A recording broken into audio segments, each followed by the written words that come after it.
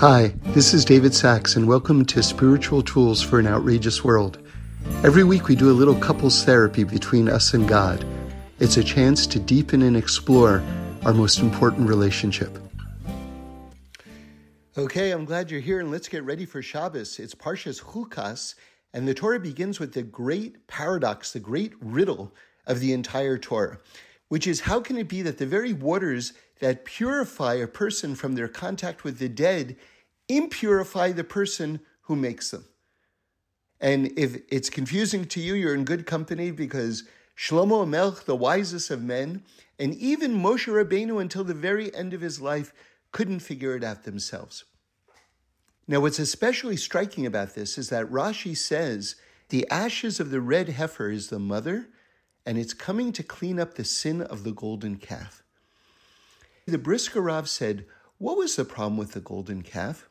Aren't there golden statues on top of the Aron HaKodesh, the Ark of the Covenant that has the tablets that Moshe got from God on Mount Sinai? So what's so wrong with making a golden calf? And the answer is astonishingly straightforward. Those golden statues God told us to make.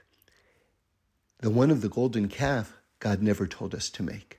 This riddle, the ashes of the red heifer that we can't solve with our minds, is coming to fix the sin that we created with our own intelligence. You see, the solution to thinking you know everything is not knowing. And it's not just not knowing. It's that there's a purification to opening up your mind to the infinity of God and realizing that we ourselves don't have all the answers. That's a state of purification. Ever since Rabbi Shlomo Katz was in town, I can't stop thinking about what he said, that Reb Shlomo Karlebach would begin every speech with, everybody knows, and end with, what do we know?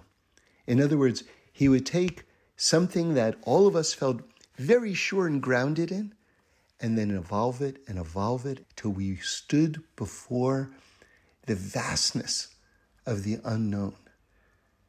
What if we all lived in that state of mind?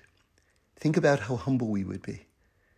It would do away with arrogance, because what do I know?